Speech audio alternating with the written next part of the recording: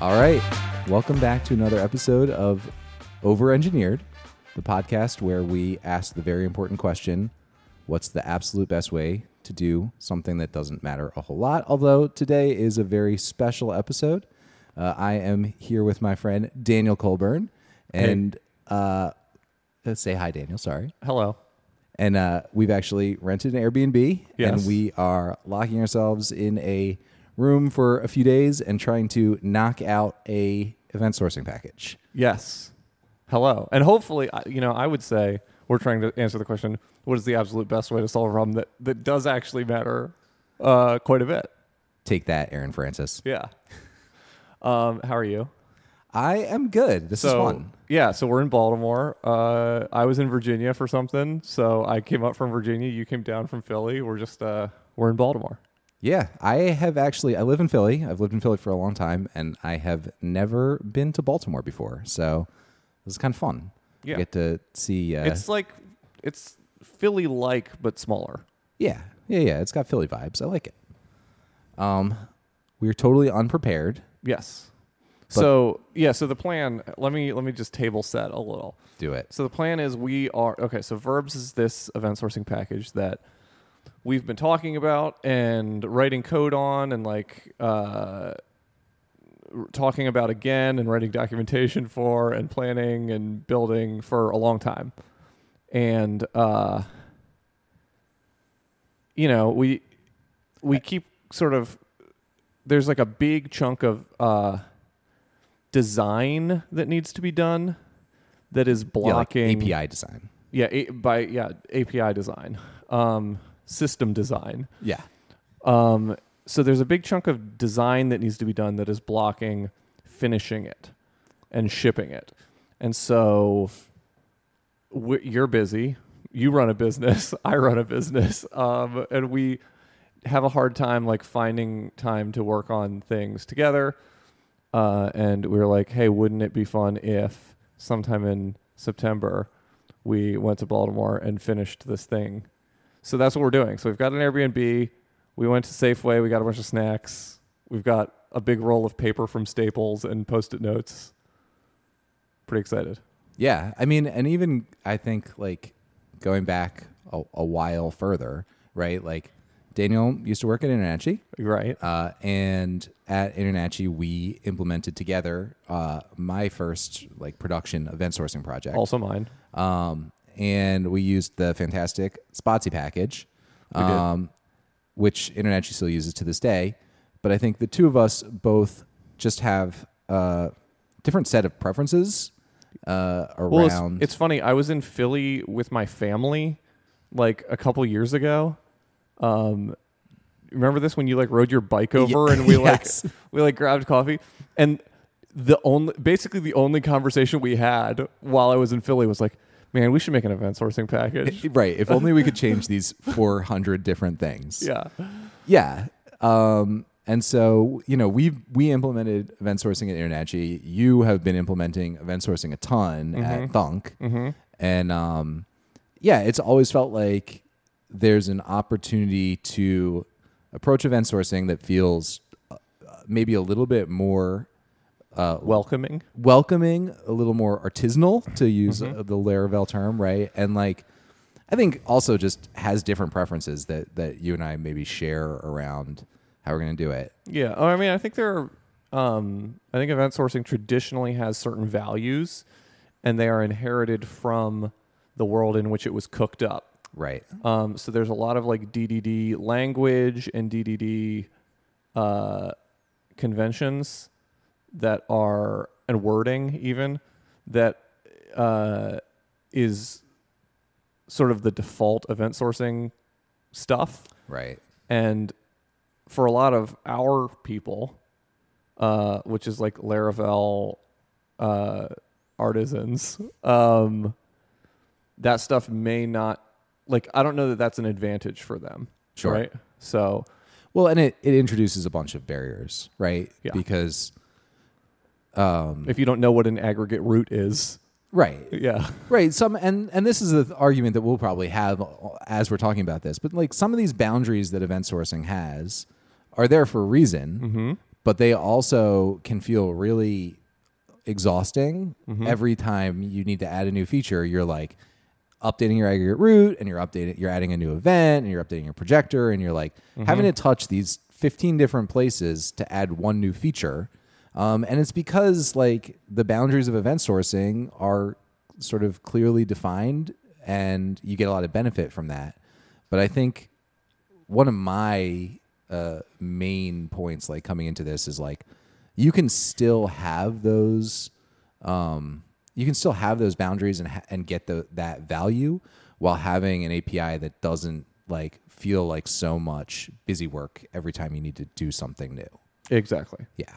And that's my, like, I love Voltfolio stuff. I have always, and this is something actually you and I have disagreed on in the past. For example, I hate form requests and you like them. Right. But like, I am a big fan of like eliminate files.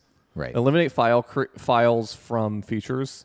Yeah. Where like, okay, when I create a new feature, I don't want to have to update the routes file, a form request, a controller, maybe a model. Like that has always felt bad to me. So I've always been very like, how few files can I have? Yeah. Touching this feature. And with event sourcing, it's kind of the same thing right now in the implementations that we're both working on. It's like, yeah, sure, a lot of files involved in doing this very simple thing. Yeah. So that is the thing that we're addressing. Yeah, and I mean, this is like my current side tangent. Like, I think that the composer autoloading and PSR standards, like one class per file, have actually done like a huge disservice to I agree. design because I don't think that I agree that like having to new up a new form request file when your like validation gets a little bit gnarly and you want like a place to put it, or you need to like I like form requests because 9 times out of 10 you end up like, oh, I want like a little like extra protected function so that I can like clean up this code, or like I want to just like memoize something so that I'm not like refetching it from the request and like rehydrating or what, like all those little things. And I think like for me, the trade-off there is like the new file is worth it, but my significant preference would be to just have that class defined below the controller because they are 100% coupled. Yeah. Why does it have to be a new file? Rust is the conventions in Rust are really good. But like, Rust is one of those things where like if you like install a library, like there is like an entry file that has like all of your classes defined basically. Which rules. Yeah, I mean, and that's nice. That's a nice thing about like working with JavaScript. Yeah. Like that trade-off, people have found a different place, right? It's not like everything is in one big file, but I think you see lots, especially React, like JSX, you'll see maybe 3 or 4 components that are basically one component, but like for design reasons, you want a couple of functions. Yeah. And you just like put that all in one file, and then like all of that's just in one place. And I would love to see, an opportunity to do that in PHP, but I agree that it's like, it just feels bad. Yep. Especially when it's just like, I just want to do this one thing. I don't need like 3 new files. Right. Yeah, for sure. Okay. So let's start with the list of like, okay, so let's talk about where we are. Sure. With verbs, and then like what's left, Yeah. what we need to get done. Because like, okay, so for the listener, for the user, this is the first. So I picked Chris up at the train station. We went to Safeway and got snacks. We went and got lunch. We've just gotten to the Airbnb and like plugged all our stuff in. So this is our first like work conversation of the trip. Yep. So we are setting the stage of like, what are we going to get done in the next 3 days, basically. Do you want me to just like read out the notes that I have from Oh last yeah, time? you've been writing notes. I've been driving for the last Sure. week, so you've been making notes. All right, so this is what I have right now, and I think some of the words here we don't necessarily agree on, but I think What is this list that you're about to say? these are some core principles, Okay. and then I have like the broad strokes of the life cycle. I have some notes about like the major components of the system, and then a few just like questions. Okay. Should I just go down that list to like Sure. start from there? Yeah. Okay. So let's start with core principles. Okay. So like minimal overhead. Yes. Right. So it should be possible to add new features with as little boilerplate as possible. As possible, yeah. Yeah. I mean, not necessarily. I think my focus there Sure, is definitely work is a loaded term. yeah, boilerplate, right? It's like I want you to write just the feature code and the package handles everything else. Correct. Right? Incremental adoption, I think this is a big one for both of us for different reasons, right? Like it should be possible to migrate from other event sourcing packages incrementally. And it should be possible to incrementally add verbs to an existing project.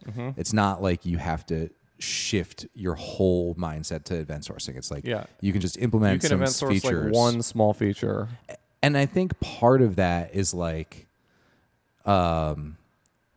it needs to be that like someone who is not doing event sourcing every day can jump into an event sourced feature and kind of know where they are pretty quickly again, right? Because that's my biggest challenge with the event sourced features at InternetGy is like when I have to go back over there, it's like it takes a little while to get back into the, oh, right, I need to like think about things this way. Like we want to design the API so that it like really, gently guides you in the way that like doing what feels right also is doing what is right. So sort of. there's another principle I'd like to propose, which is basically in the same way that it's like you can incrementally like add it for a single feature. I think it should be relatively easy to pull the ripcord and un-event source a feature. Ooh, I like that. Yeah. So I used to Easy write to- in my freelance contracts, I used to have a section called How to Fire Me. That basically it was just like here's like our kill fee and like all this other stuff, right? But I like it. I like putting that on Front Street where you're like, look, this might not be for you. Here's what it looks like if it's not. Yeah. And like before you make a decision about like getting involved with this, here's how much pain you can expect if you decide you change your mind. I love that. And I love, like, I have things that in my mind I'm like, okay, V3, V4, V5, maybe. And I would love to have like a verbs eject if that was like possible, right? Yep. It's just like, It's totally possible. you get rid of all the event stuff and you just, you take the state that you're at right now. It shouldn't be that hard. Nope. That'd be so cool. Yeah. Okay. So that would be sick. I just added that. Easy to remove. The next one, this was a word that we went back and forth on. This is what I have right now is hard boundaries. Right. So like despite really, really good DX, right? We want the developer experience to be like always perfect, right? Yes. I think that's like maybe that should probably be in here. It's just like we want to do whatever gnarly BS it takes to make consuming verbs glorious. Yeah, right? we are the sin eaters. Right, exactly. Like if there's shit to be eaten, we will eat it on your behalf. Yes. And so like for me, the hard boundaries is despite that, I want to ensure that the APIs that we land on still sort of respect the event sourcing boundaries that We agree either are good. Yeah, are either true to event sourcing or maybe are just true to the way that we think about event sourcing. Yep. But like, to people who aren't super familiar with event sourcing, it's like there's kind of your event world and then there's like your application world. And the harder of a boundary that you have between those two, the better a time you're going to have. And so like that, I think, is the reason for a lot of the design decisions that we're trying to like move away from. That's why there's like all these different files and there's like sort of these strict processes because they're trying to like really enforce those boundaries. And I think that like principle is good. And I think that there's a way to like meet that principle with a different approach to the API design. Yeah, well, and like you and I have both made design mistakes while implementing event source systems. Yes. And they, when you make them, are kind of painful. Yeah. Like you can get kind of far before you realize you made a mistake. Yeah, and it can be hard to get out of it. It can be a little hard to get out of it. And so as much as possible, like just putting some obviously like all guardrails should be jumpable. Yep. But like putting some guardrails in place that encourage users to do the things that we know are best for them. Right. Yeah, we've learned some hard lessons, and like let's try to make it harder for other people to learn those lessons. Yeah, exactly. Yeah. And that comes to the next bullet point is great conventions, right? So easy to understand conventions with great escape hatches. Yes. And that second piece is really important, right?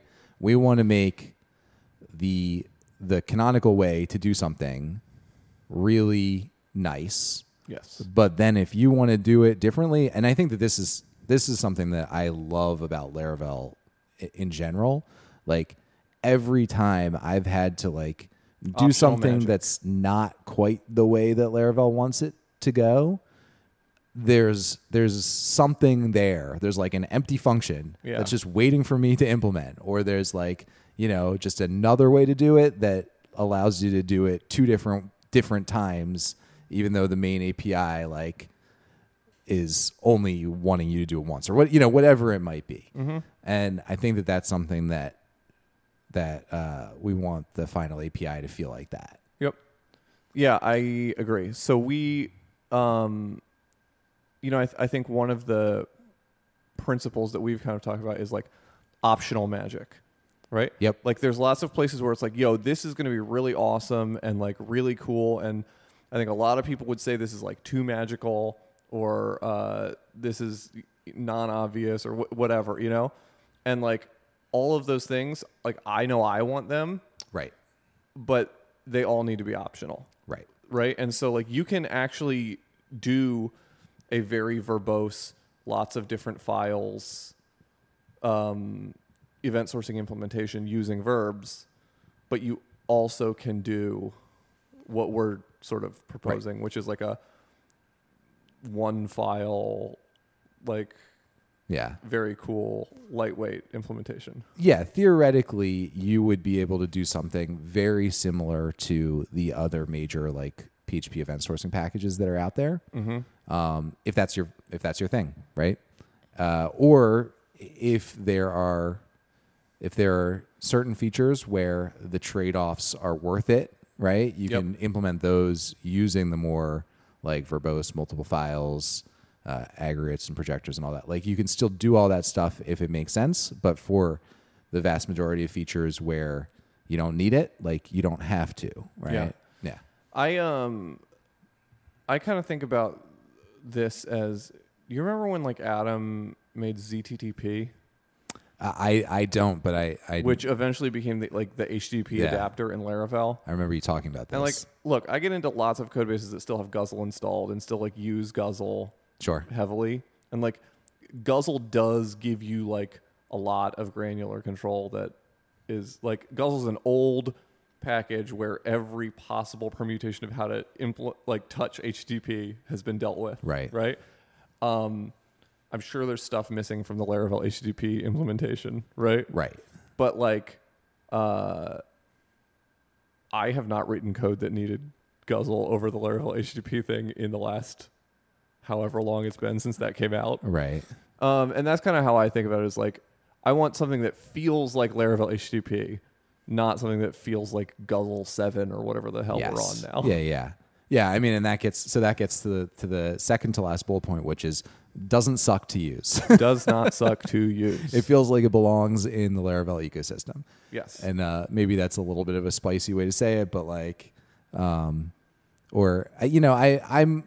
think that I am just like aware of, I'm really grateful for the Spotsy package, and it has been really good to us. Mm-hmm. So same.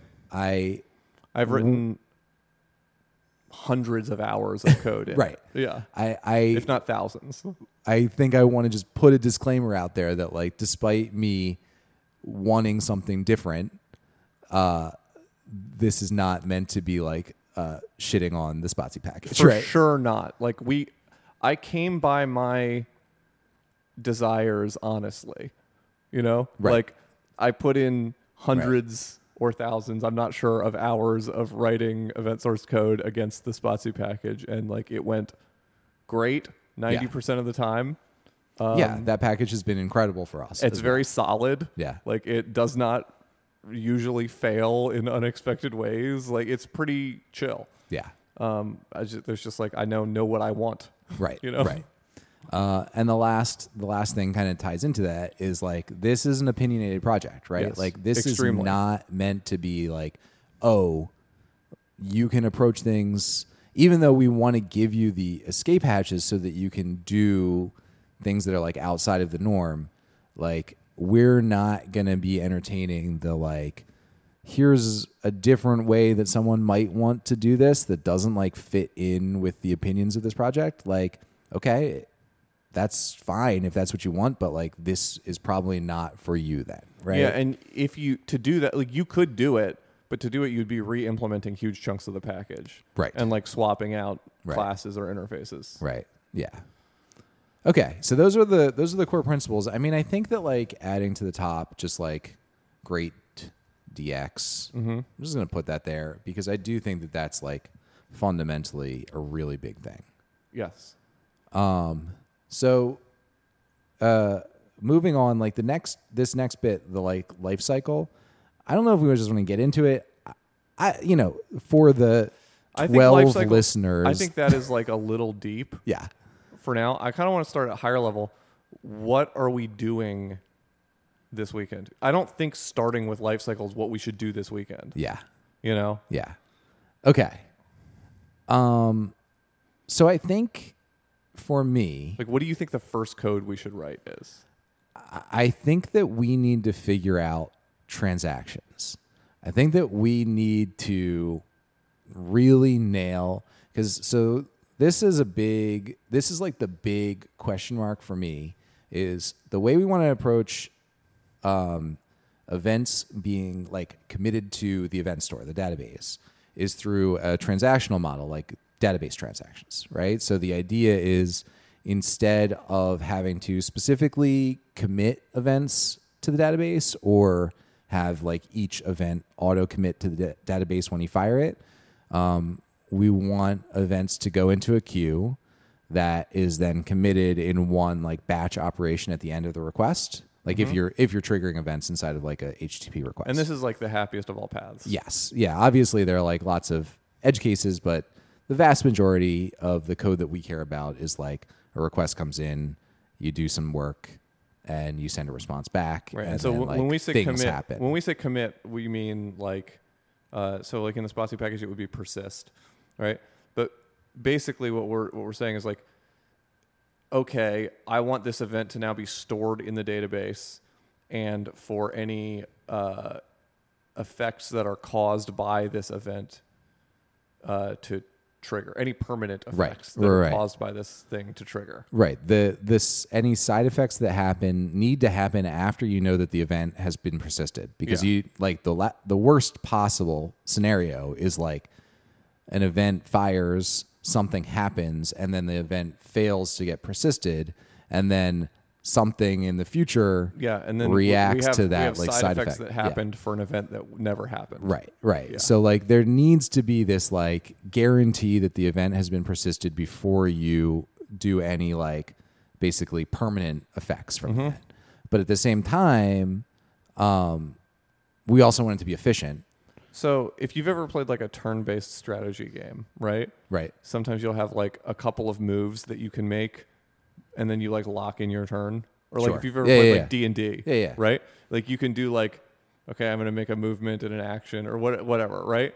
And so you like do your things and then you lock in your turn, right? And then those things play out in order, right? That's essentially what we're talking about. So we're like, you can build up a queue of events, right? And then like lock them in.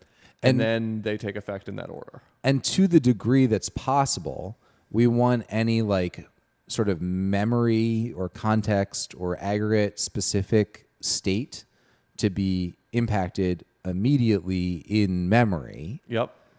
So that like you can make more future decisions based on it. Inside of your request, you can kind of pretend like it has persisted already, but also know that like if something breaks, you're still okay. Right. Right. And I think that's the biggest challenge is like figuring out how do we like get this queue right, make sure that we get the like auto persist, like auto commit to happen at a point in time that's like after your application code runs, but before the request has been responded with, so that like if something fails, the user doesn't get like a successful response, but then like an exception happens. Mm-hmm. And how do we allow for like rollback if something happens? Mm-hmm. And we've already basically, like, I have a lot of detailed notes on this. Like, Yeah. this is the one solved, or this is the one sort of unimplemented major thing. Right. Is like the event queue. Yeah. Right. Like we have like you can fire an event and project it, and it'll get caught, and we have like events that fire once and events that fire, blah blah blah. Yeah. But I think we're probably going to re-implement a lot of stuff ground up. Yeah, for while sure. We're here. But this is from a design perspective, like the major thing that's unknown, and I do think it is like a big wrapper around a lot of other things, Right. Conceptually. Right.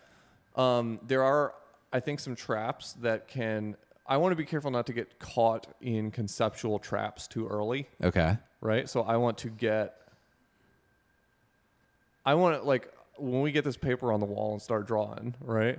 Like I want to design the whole thing. Okay. And I'm more than happy to leave things and say, this is a black box that we'll solve later. This is a black Sure. box that we'll solve later. And there's something that you seem to think is highest priority or very high priority that I'm actually like not that concerned about, which is like if some events get queued, like get added to like a Laravel queue, like a job queue, and others don't in a Yes. given transaction, I am way comfortable saying like either you're queuing events or you're not. You can't mix and match.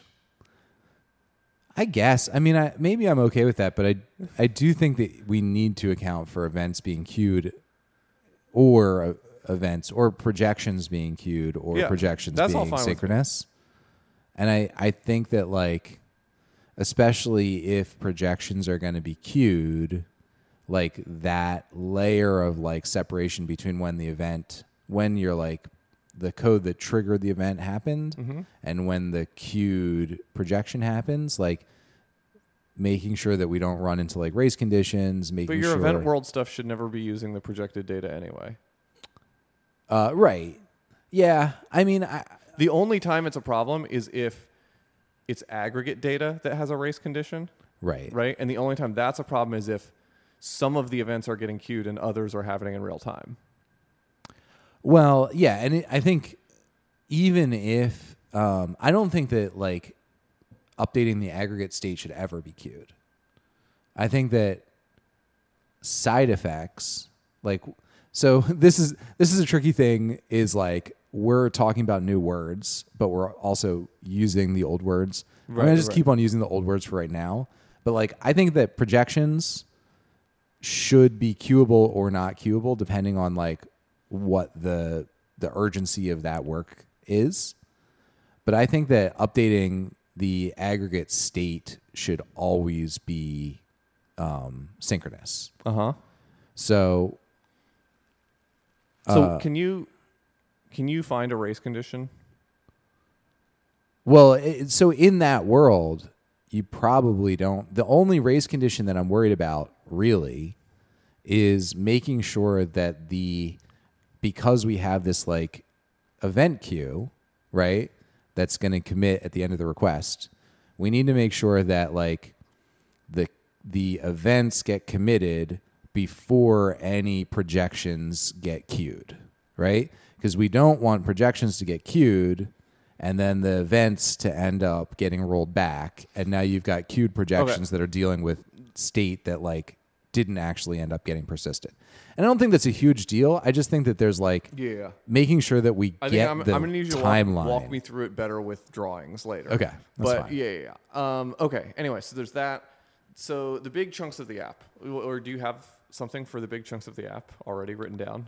In terms of the components? Yes. I mean, yeah. So we've got the transaction manager. We talked about that, right? This is like handling the queue of events, committing events, rolling back events, and that's pretty much it, right? So the transaction manager has to talk to the event store, right, or the event repository, whatever you want to call it. We're calling it store. So the event I'm not store, putting the word repository in my thing. is what writes the events to persistence, whatever that is, which will in V1 is likely to only be the database. Yes. But like could be Kafka, could be a spreadsheet. I don't give a shit. DynamoDB, it probably will be something that we look into at some point. And the note that I have here is I would like to think of the event store as writes are batched by default, right? There's no single event write.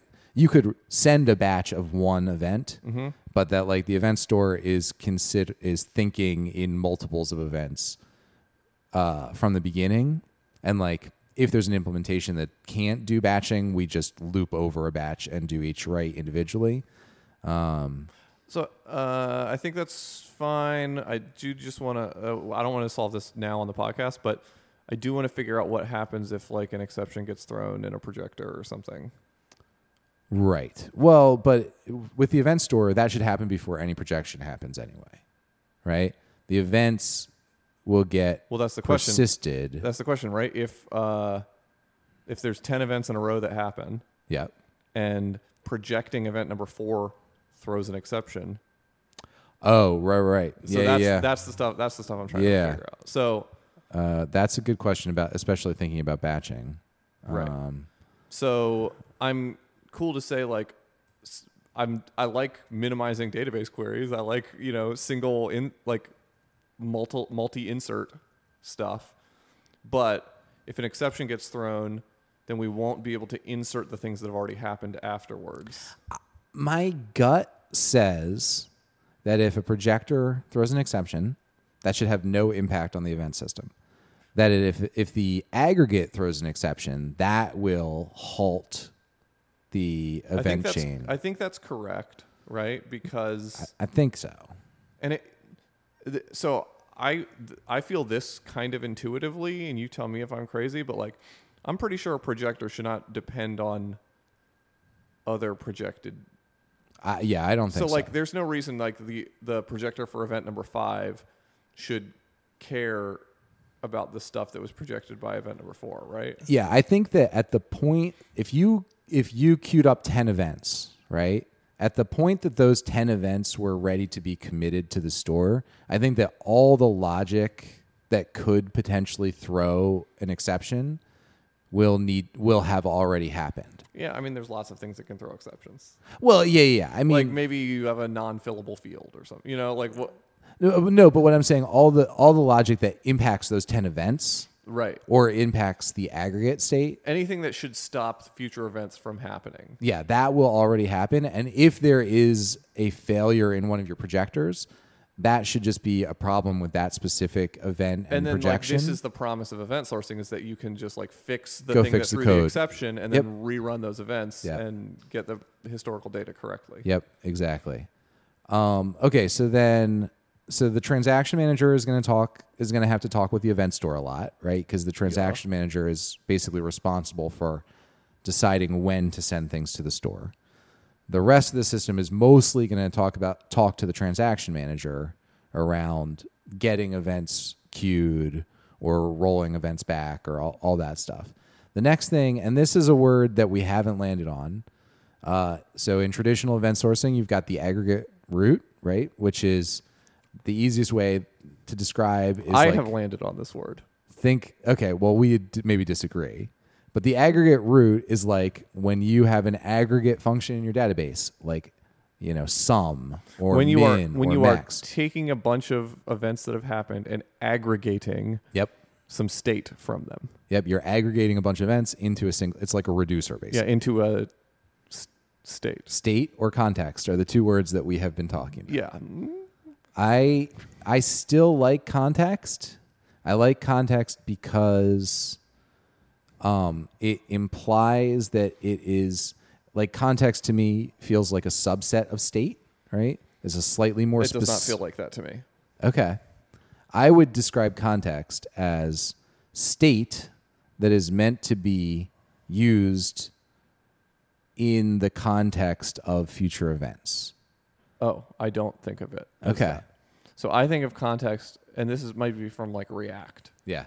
that I'm gathering this, but like I think of context as state that is provided distantly from where it is originated. Okay. Yeah, that's an interesting. Right? So I think of it as like you might have like some sort of central context manager, right? And then so this is why I originally was interested in context, right? It's like you might have some sort of central context manager or a context provider is what it would be called in React, right? And then you would consume that context in lots of different places. Right. So it's sort of like a hive mind state. Yeah, but that's the thing is like context or like the aggregate root, the data on your aggregate root is used across all the events that are fired on that aggregate, right? And that's why I still think it's more like context. It's not like state feels it's like this is contextual data that all events in this like realm of the system need to know about. So here's my big argument against context. Okay. It is a word that has been beaten to death and no one likes it. Sure.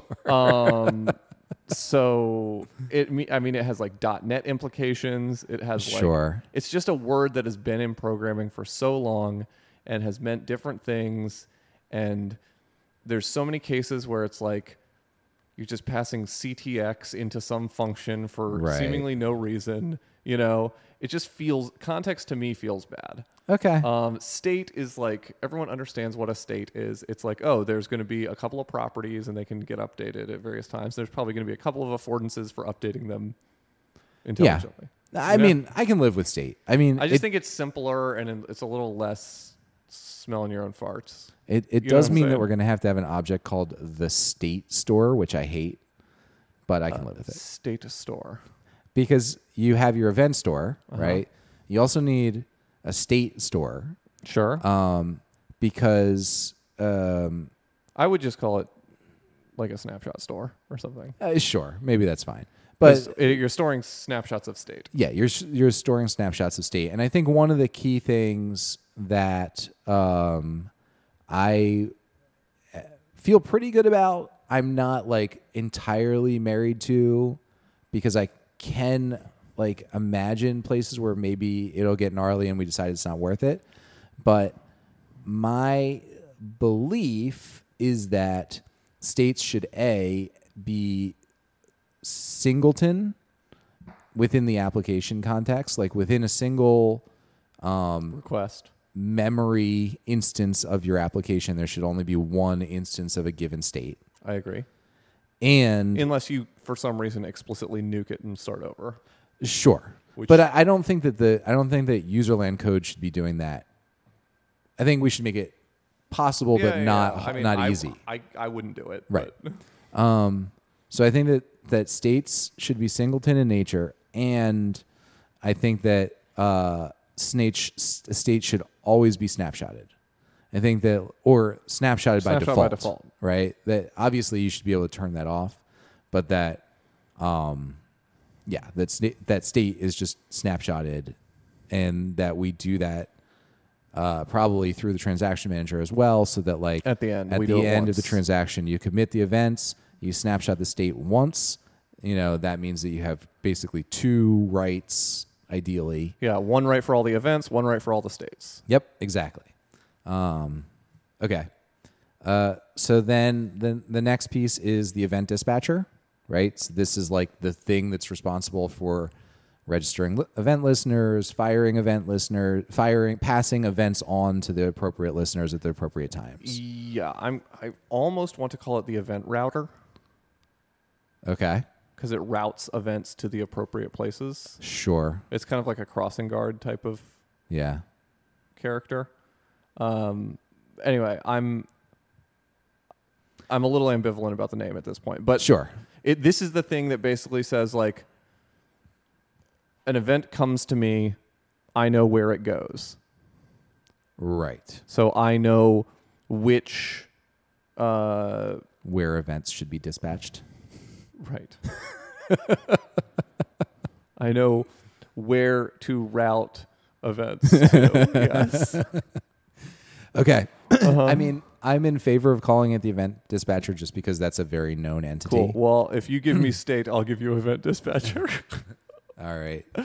Tentatively, I'm okay with that. All right. Very good. This is great doing business with you. And the last one, right now we're calling it the event broker. There is maybe an argument to call it the event bus, but I personally can't this is describe the difference between an event dispatcher and an event bus, even though I know they're different. What does the event broker do in your mind at this point? Because last time we discussed the event broker, the transaction manager didn't exist. I thought we had renamed the event broker to the transaction manager. No. So in my mind, right, conceptually, events need to flow through a handful of different systems and land in the right places at the right times, right? So there's like the moment in time that the event is fired, right? And from that moment, you need to do some validation, right? You need to potentially like fetch the right context to the right state to work with the event, right? You need to know like where the event needs to be dispatched, like what listeners are listening for that event, what projections need to be fired, like all these different things are going to happen. Is that not the event dispatcher?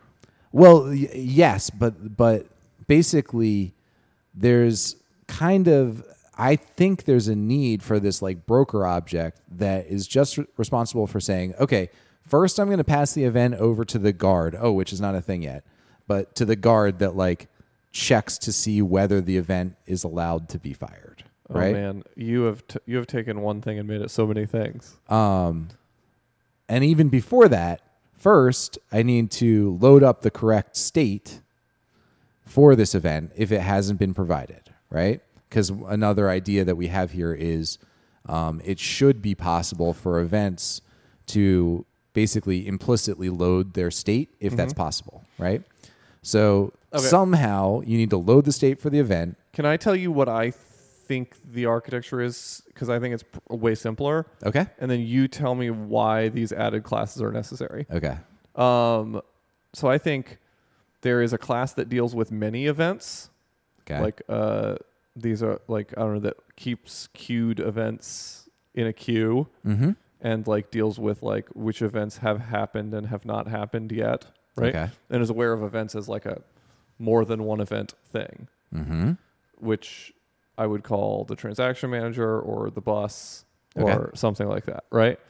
And it needs to be able to roll them back and commit them and do all this stuff, right? Yep. Then there's a class that deals with a single event when it happens, right? Okay. And that is the thing that needs to route it to apply it to aggregates or states or other, to apply it to states, to project it, to send it off to the event store to get stored, you know, whatever. So to me, it's like there's a class that deals with events as a group, and there's a class that deals with events individually. Why are there 4 classes?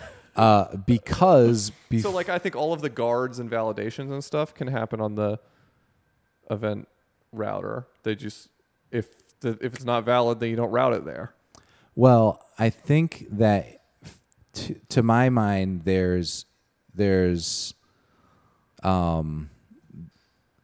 both of those are true, but I feel like those two pieces should only, like an event should only make it into the transaction manager, into the queue, once it's been like validated. There needs to be a thing that decides, hey, is this event legal to fire? And it has to go into the queue before it can go to the dispatcher, because we can't start dispatching the event until we know that the event's been persisted, right?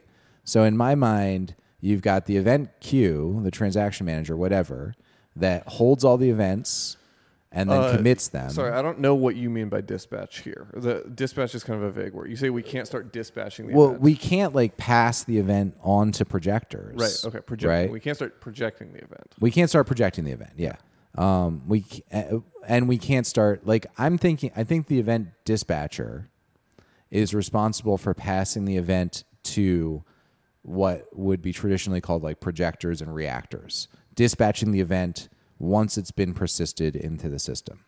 And I think that the event broker, in my mind, is responsible for dealing with the event during the period of time when we don't know if it's legal to fire it yet, right? Okay. Yeah, so I think of it basically as like one thing that has two queues, where it's like these are the unpersisted events, or these are the like unknown, like these are the things that are like only in memory, right? Safe, right? And then these are the ones that are like real world safe. But even the ones that are only in memory, I mean, if there's a way to just use 2 transaction queues, I'm all like, if there's basically like transaction queue, dispatcher, transaction queue, dispatcher, and it's like the first transaction queue dispatches to aggregates, and then the second transaction queue dispatches to projections. Mm-hmm. Like, is that kind of what you're picturing? Basically. Although I'm not thinking of multiple instances of the transaction queue. Yeah, right. It may be just one object. Yeah. But I think there's a singleton transaction queue that just has 2 public properties that are arrays of events. Right. If it's possible to implement it that way, obviously simplifying the system is great. Yeah. I think that when we actually sit down and start looking at the code again, you'll see why we need this broker. Okay. Because I think, like let's use a real world example, right? There's, for us, there's the exam system, right? Mm-hmm. So like when you have a, user answered question event, right? Mm-hmm. Before we can fire the user answered question event, mm-hmm. we need to see like, is it a valid exam? Are they past the time limit? Like, we have to guard against the aggregate state, right? Yes. So at some point, we need to load the aggregate root for the exam session. Yes. We have to look at properties on the aggregate root. Yes. And we need to say, are we allowed to fire this event? All that needs to happen before the event is even fired, right? Mm-hmm. But the event has been instantiated. It just hasn't been fired yet. Like the event object has been created, but like we're deciding at that moment in time whether to pass it on to the rest of the system or like throw an exception or something. Yep. Right? The work of, and then before that event, once the event passes that like guard phase, it needs to be applied to the aggregate root before anything else happens, right? So all of that, like orchestrating the event through the aggregate state, kind of happens before the event is even eligible for persistence or projection. Yep. And so in my mind, having a separate object that's responsible for that like phase of the event life cycle just makes life way simpler rather than trying to reuse. I kind of thought of it more as like an object that guides an event through its phases. Rather than like one object per phase. I thought of more of like a event shepherd that like shepherds it through the phases. Well, I think of the broker as that the broker basically guides the event through those early phases, passes it on to the transaction manager. Do we even need a queue of events going to aggregates? No, I think that should all happen synchronously. Okay, Yeah. That's why I wasn't thinking about it as like the transaction manager being part of that. Yeah, I think all of that happens synchronously before the event ever touches the transaction manager. And then the broker is basically responsible for... See, I kind of think of this as like validation. I think of basically all of this stuff as like validation before the transaction manager. Yeah. That's mostly the broker is But just for loading state and validating state. Right. But I just kind of think like what you would do is you would just pass it to the transaction manager, and the transaction manager would be like, is this valid? Before I store it, is it valid?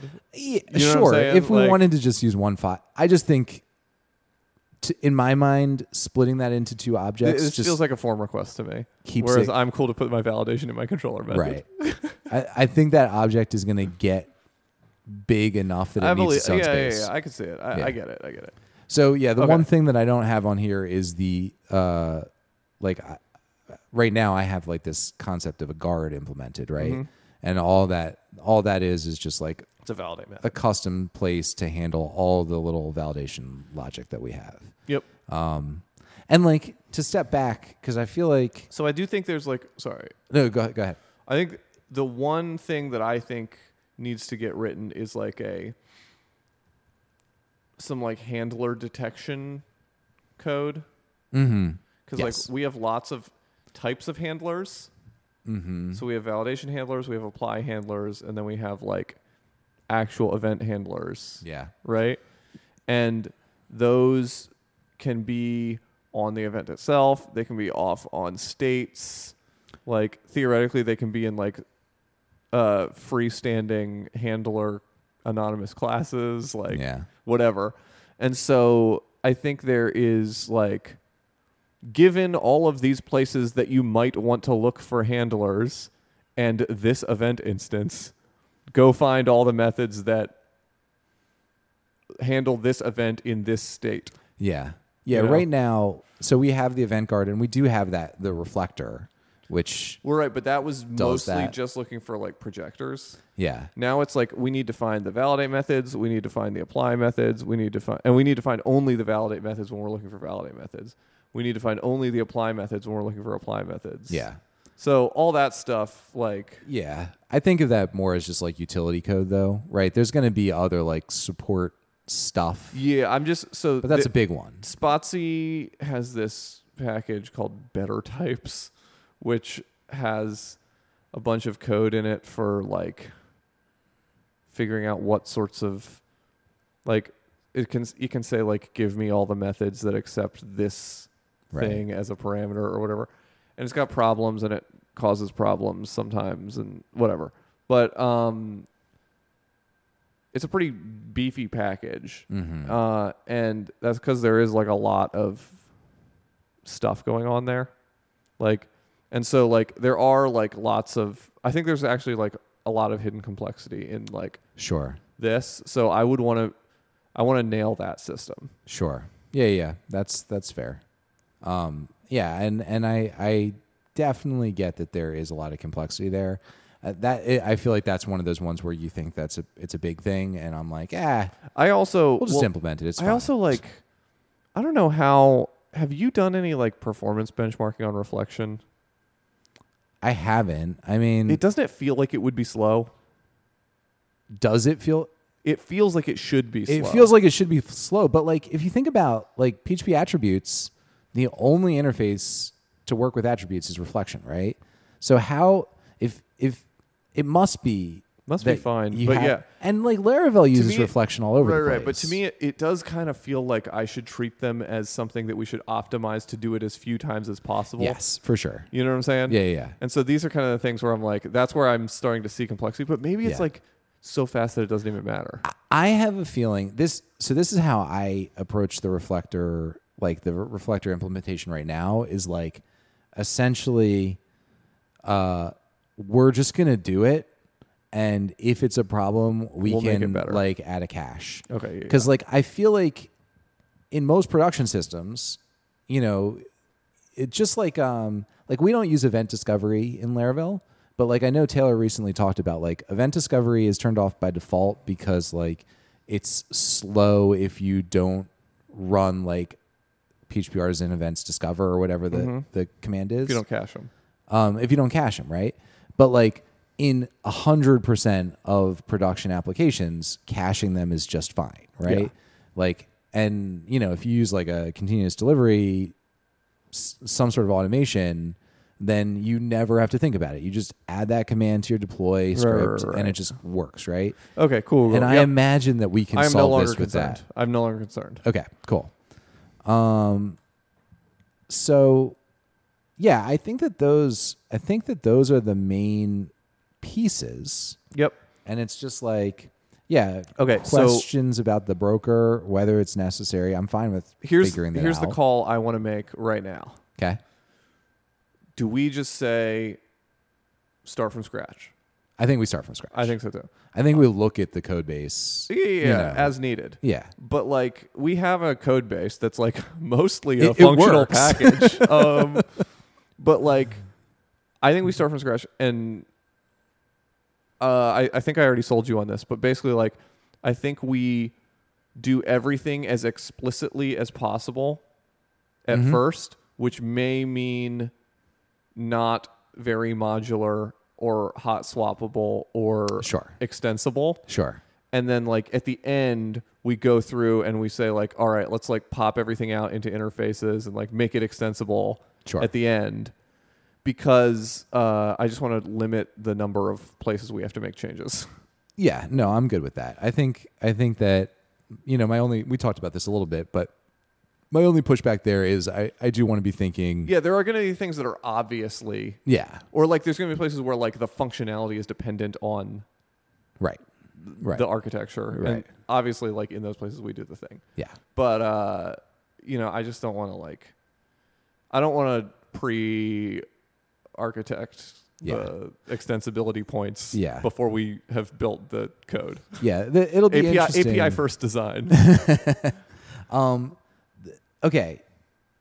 Do you want to talk like publicly here a little bit about like how we want verbs to work? Because like we've talked a lot about how we want to build it. All these pieces, but like there are a few key design decisions that like have informed these, and maybe we leave that for later, or like it might be useful for us to just like sort of codify like what is good about this API. Yes. So so these are where like the opinionated API design things come in. Yeah.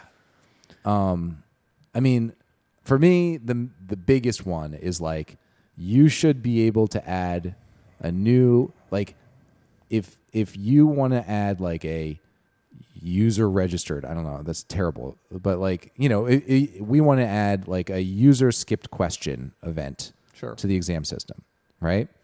I want to be able to just create a single file called user skipped question, and I want to be able to implement the entire feature in that file.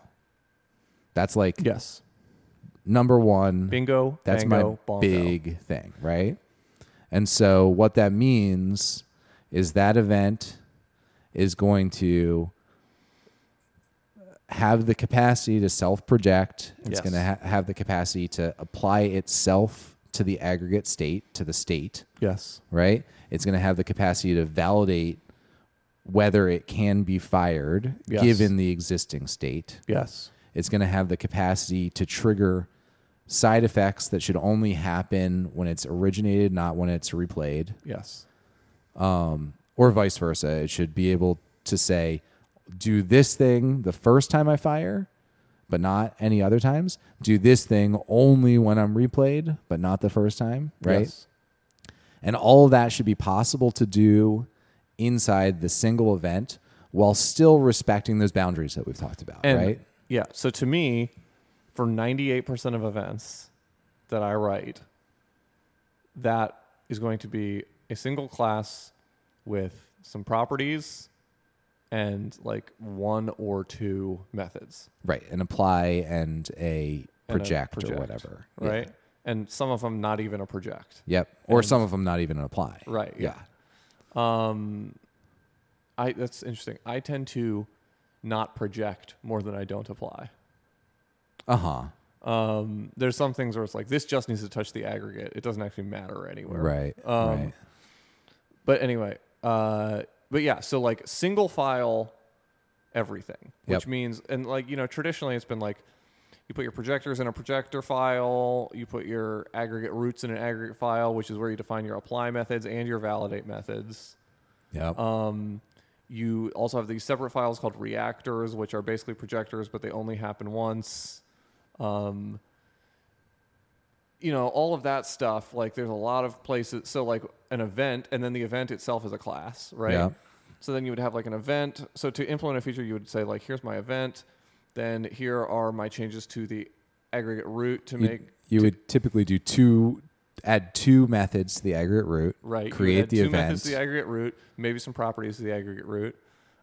Then you would add a method to a projector and potentially a method to a reactor. Right. And for some events, you would add multiple methods to multiple projectors or whatever. Right. So that. And I also think like the reality is that like, at least for the applications that we worked on, 98% of the time, it's exactly that and no more, no less, right? Every once in a while, you add a listener to two projectors, right? But in the vast majority of time, you add exactly one listener to one projector. You add one apply method to your aggregate root, one fire method to your aggregate root, and create one event, right? It's like four changes every time for every new thing. The same name too. It sucks. So yes. It's like you fire a user profile updated event, and so then you add a on user profile updated handler to the user profile projector, and then you add a update user profile method to the user profile aggregate. Yeah. And then you add a on user profile updated apply user profile updated handler to the aggregate. And then maybe you also send like an email when that happens. So then you also add an on user profile updated to the user profile reactor. Yeah. So you have like 5 files called user profile whatever. And then you have a bunch of methods called on user profile updated, apply user profile updated. And then the event itself is called user profile updated.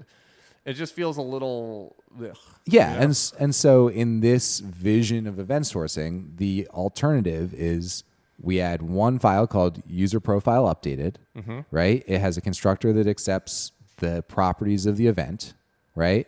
And then it has an apply method that accepts the user profile state and updates the state with whatever data is necessary for future events to like whatever your future events are going to need to check on that state, like it'll apply that to the state, and then it'll have a projector. We have a better name for it, but I'm blanking out. Listener. Oh, just listen. Yeah. That will project data to wherever you want. So in this case, you would do like a user where aggregate UUID, or where Snowflake will probably be using snowflakes here. So like user where event ID or whatever equals. Oh, so interesting. Update. Interesting thing about snowflakes. Yeah. I kind of want to I just want to sanity check snowflakes. Okay. Because I didn't know about ULIDs in Laravel before. Oh, okay. And now I do know that ULIDs have like first party support in Laravel. And snowflakes are better. I know they're better, but maybe they're not better enough. Are default. Yeah. Yeah. So that's the only like open question is like, should we use ULIDs instead of snowflakes? Yeah. I'd put a pin in it. I don't want to solve it right now. Sure. But it's a thought. Yeah. I mean, and you should be able to do either. You should be able to do either. Yeah. Whatever you want to use is fine. Okay. That is that. But yeah, I think generally speaking, and also like obviously you and I both want to write single file everything. Yep. Obviously, you can still do all of that craziness that we were talking about. So, do you want to have projector files, and you want to have your separate aggregate files with their own validate and apply methods? Like, well, and you can do all that. In this case, like I can totally see wanting to do that for like the secondary use case, right? Yeah. So for like, I have a separate listener that is more side effecty. Or like you're aggregating stats. I think that's a perfect example. Like I may have you have an analytics. Yeah, user analytics projector, right? Yeah. That like listens to user profile updates and ticks up some count somewhere. Yeah, but you don't want to have all the stuff right there on the user profile update about its analytics. Right. You want that to be more passively off in its own file. Right. And if you think about like quote unquote separation of concerns, yes. Right? This is like This is actual separation of concerns, which is like your concern isn't updating the user profile. Your concern is keeping track of things that happened. Yeah. You know? Yeah. As opposed to, so like you should have one file about updating the user profile. And you should have another file about keeping track of shit that happened. Or like notifying the user that things happened. Yeah. Or like, you know, sending security alerts when something happened. Or Yeah, exactly. Like, yeah. So that's 100%. I think both of us will definitely register projectors. for sure. We will definitely have situations. I can totally see having situations where you want like the more traditional aggregate root because that API just feels better for the system that you're doing. Yeah. Right? Where it's easier to load up the aggregate root and fire the event from the aggregate than fire each event individually. So I actually kind of want to like harp on separation of concerns. Yeah. Because like I love this. This is the stuff that really made us want to make this package. It was like, so separation of concerns, if any of you guys like aren't familiar with solid architecture, like the separation of concerns is this whole concept that gets abused to hell by Dutch people. And they love to yell at you about like whatever, but their idea, the idea of the bad people, is that separation of concerns is like, oh well, like this thing sends email, like that, like sending email is a concern, or even worse, that like you know, sending email through a specific technical implementation is a concern, right? They think about concerns so much more from a technical perspective than from a feature perspective. Yeah. Whereas I think of concerns much more from a, but what does it do? Like, what ticket am I closing in linear? Right. That is the concern to me, you know? And so I generally tend to group code by behavior. Right. Or by feature. action, you know, by what does it do? Yeah, I think action. Right. It's tricky because I mean I feel like that's my main. I think that if there was like if I could wave a wand and change one thing about Laravel, it would be like the default folder structure of controllers go in like HTTP controllers and form requests go in HTTP form requests and jobs go in like, you know. Yeah, and then tests go in tests and migrations go in database/migrations. I want like the user request and the user controller and like the user resource or whatever things that you have. Those should all be as like physically close to each other in your file system tree as possible. Because like you're working on them all at the same time. Yeah. Right. It's a mise en place. Right. You know. Right. Like what you want to do is chop your onions, chop your peppers, chop your celery, right? Yep. Prepare them. You want to get your oil out. You want to get your pan out. You want to heat the pan, right? Then you mix up your Holy Trinity. Now you're making a nice gumbo, you know? Yeah. But the issue, right, is that some of us are like, well, no, you see, onions and peppers both come from the ground, so these are ground concerned items. No. It's more like those are in pint containers, so that goes in the pint containers section, and those are quart containers, so those go in the quart container section. Right. So I actually have a separate kitchen for all my quart container items.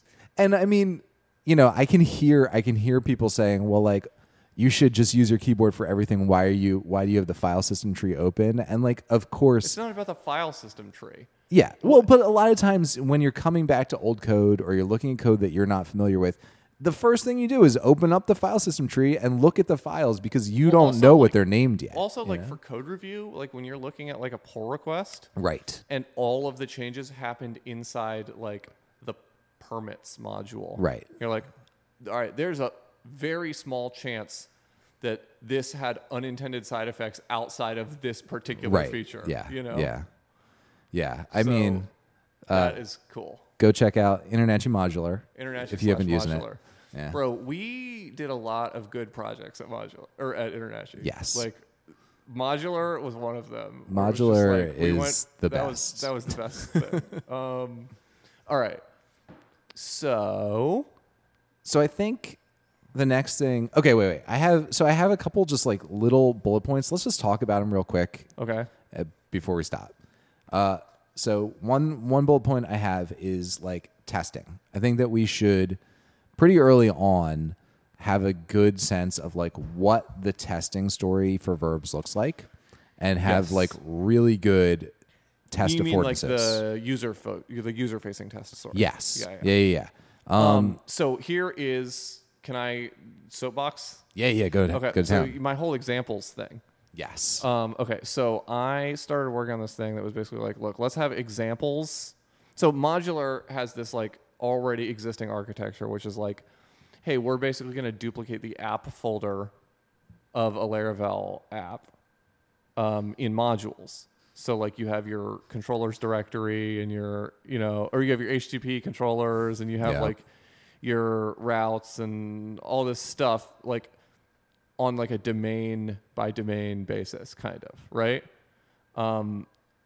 So the idea with examples is we basically do something very similar to modular, where you have an examples folder that has like a source directory and a tests directory, right? Yep. And its own README. Yep. And then so the source directory, you can register models, you can register events and states and all this stuff, controllers if you want to test the API, like whatever. And then you register, you can write tests. So basically the idea is like we'll spin up that source directory in a Laravel app. Yep. Have you seen Workbench? Yeah. Everyone keeps sending it to me because I talked about this on a podcast. But nice. The idea, I haven't actually I haven't looked at it yet. Yeah. But something similar to that. Yeah. But I kind of want to do it our way if we have time. Yeah, for sure. But like the idea that like you could basically like spin up a small Laravel app and run your tests against it so that you can write domain tests. Yep. Because like the worst part like of our tests for our first implementation was like we were like declaring anonymous classes in the test all over bodies the place. Yep. and like it's just all this stuff gross. where it sucks, and I really like to read tests as documentation. Yep.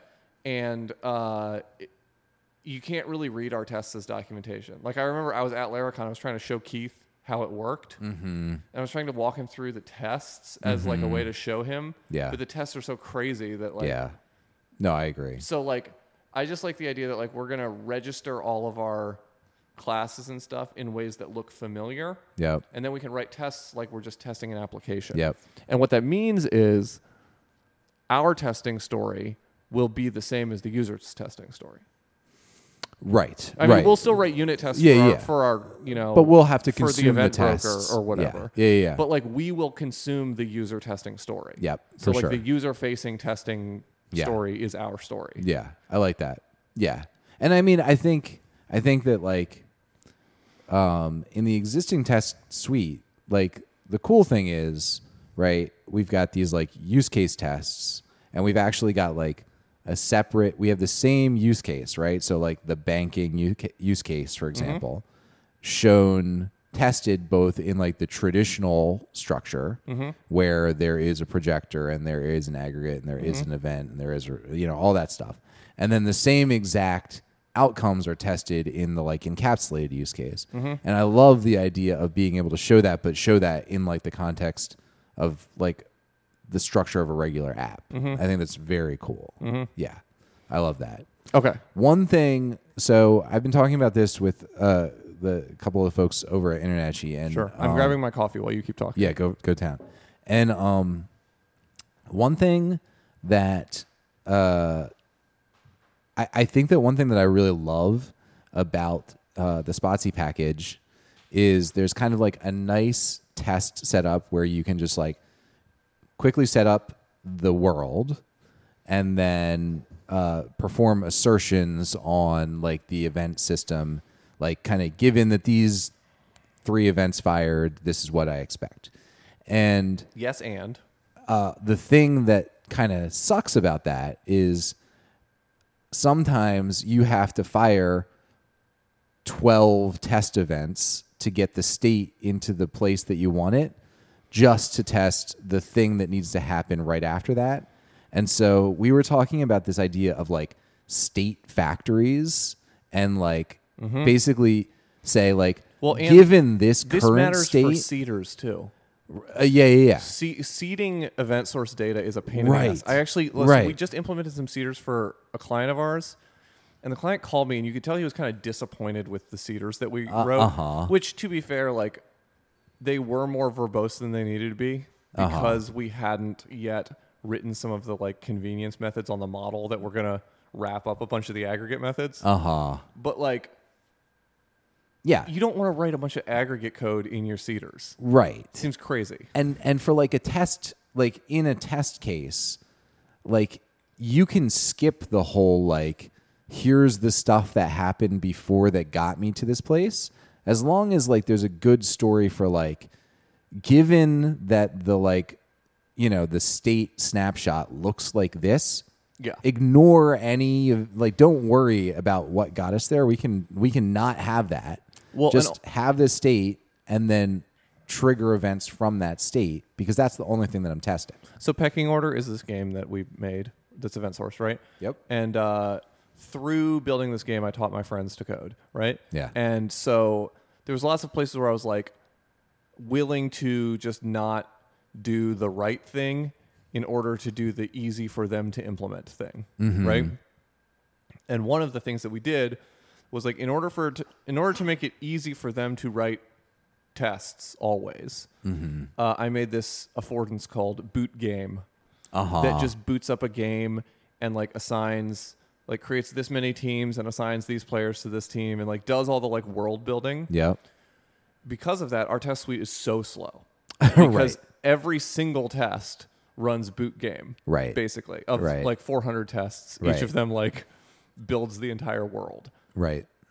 We could easily, with this verb stuff, have snapshotted the boot game state and just like boom. And our test, like if we just converted to verbs right now and then like swapped out boot game with like implement a snapshot, like our tests would go from being like 8 minutes to being like a minute and 40 seconds. Right. I feel like. And then imagine if you had basically factory classes for your state, right? So then you can do like. Then you don't even need the boot game method. You could just.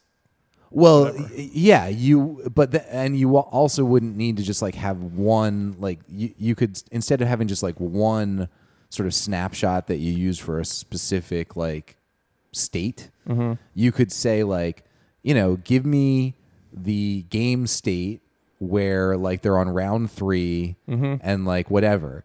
And like each of these fluent methods would progressively build up the state just like a factory. Like you get your base definition. But that all happens in memory. Yeah. And then we just like insert all the events and you just get the snapshot after all of the factory methods have run. And I think that's very cool. Yep. That's super appealing.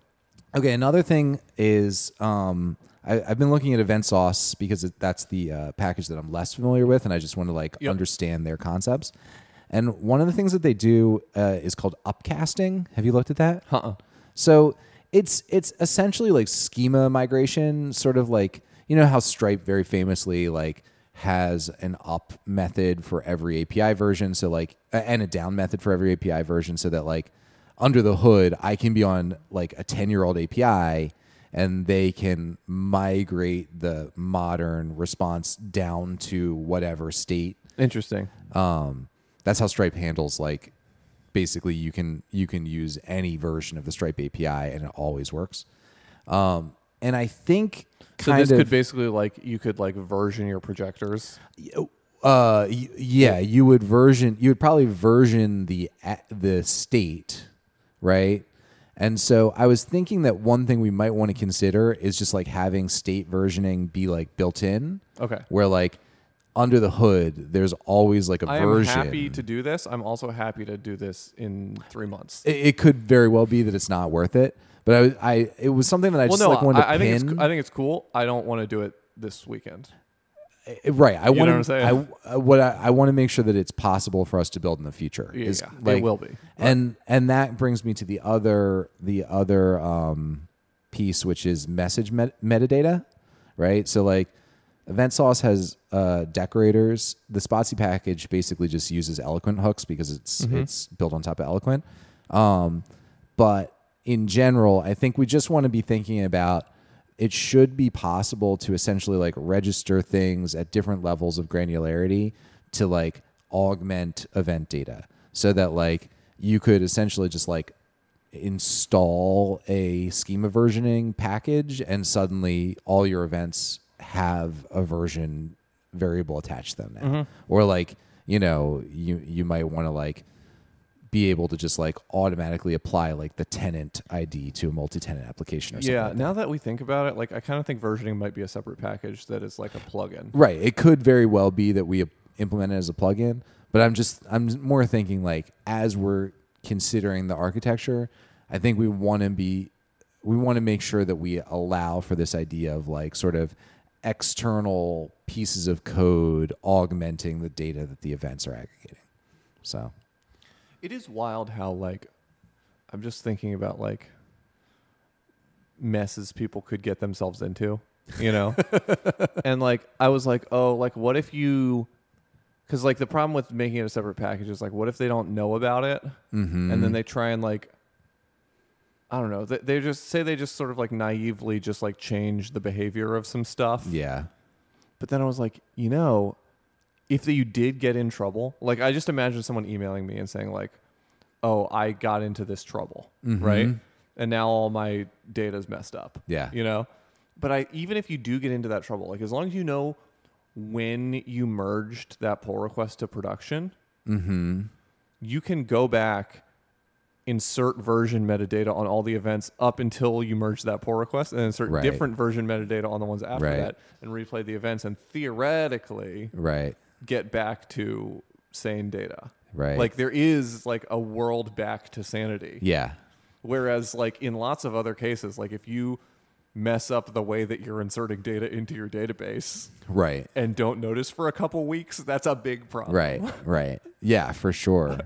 Yeah, I mean, I think there's a part of me that may decide that like this, even if it's not done this week, like this may be something that I like throw in. There are some things where I am like, Chris, don't like sprint ahead on this one without me. Yeah. This one, I don't give a shit. Yeah. If you want to go implement versioning on your own, I don't care. Because I think there's a part of me that's just like, if that was just baked in from the very beginning and like just another method that you can add onto your event is like migrate, and it just accepts the data and the version. What if I feel like version enums might be an interesting thing, but yeah, that's neither here nor there. Yeah. So I think that it might be cool, and it might be cool to have it just like baked in from the very beginning, because then like I think the reason that I like that is it's a little bit of like a comfort, like a safety blanket. What's it? It's just like, I know what you're saying. Security blanket.